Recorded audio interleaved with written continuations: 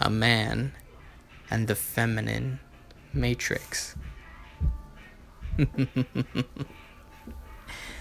Women seem to be more naturally aligned to muses of nature.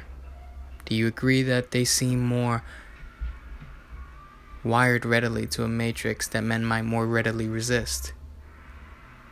And then he resists to buy his way into this initiation, which embodies an apple that he must acquire in a search for meaning.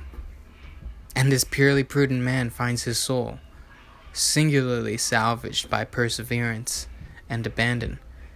This same man must be able to develop an intuition for the threads that underlie all of his facts, and further, he must muster up the will to win over his comrades by creating a future worth fulfilling. That's the high masculine tale, ringing equally as true as a feminine one that maybe you've heard. Have you heard of the woman who wanders through the woods and waltzes naked between the trees? The guards.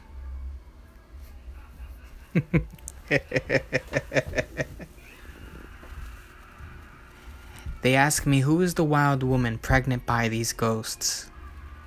Full of gods, she learns move through her.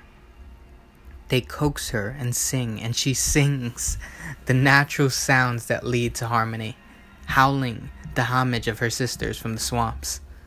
I see muses move through their mouths, maw if I heard the swamp speaking highly of change.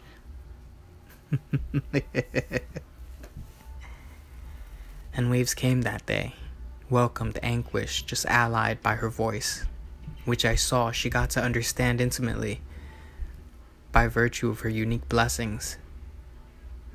She kept transcending things, possessing an aura, cleaned and passed over us all in a web of light, existing as a sensuality that secures the soul.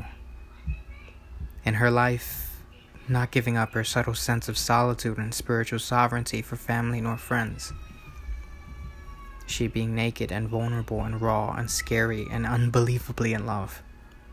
I saw and believed that she was in me too, and so it is from then on, as I partook in that boredom, in that burden.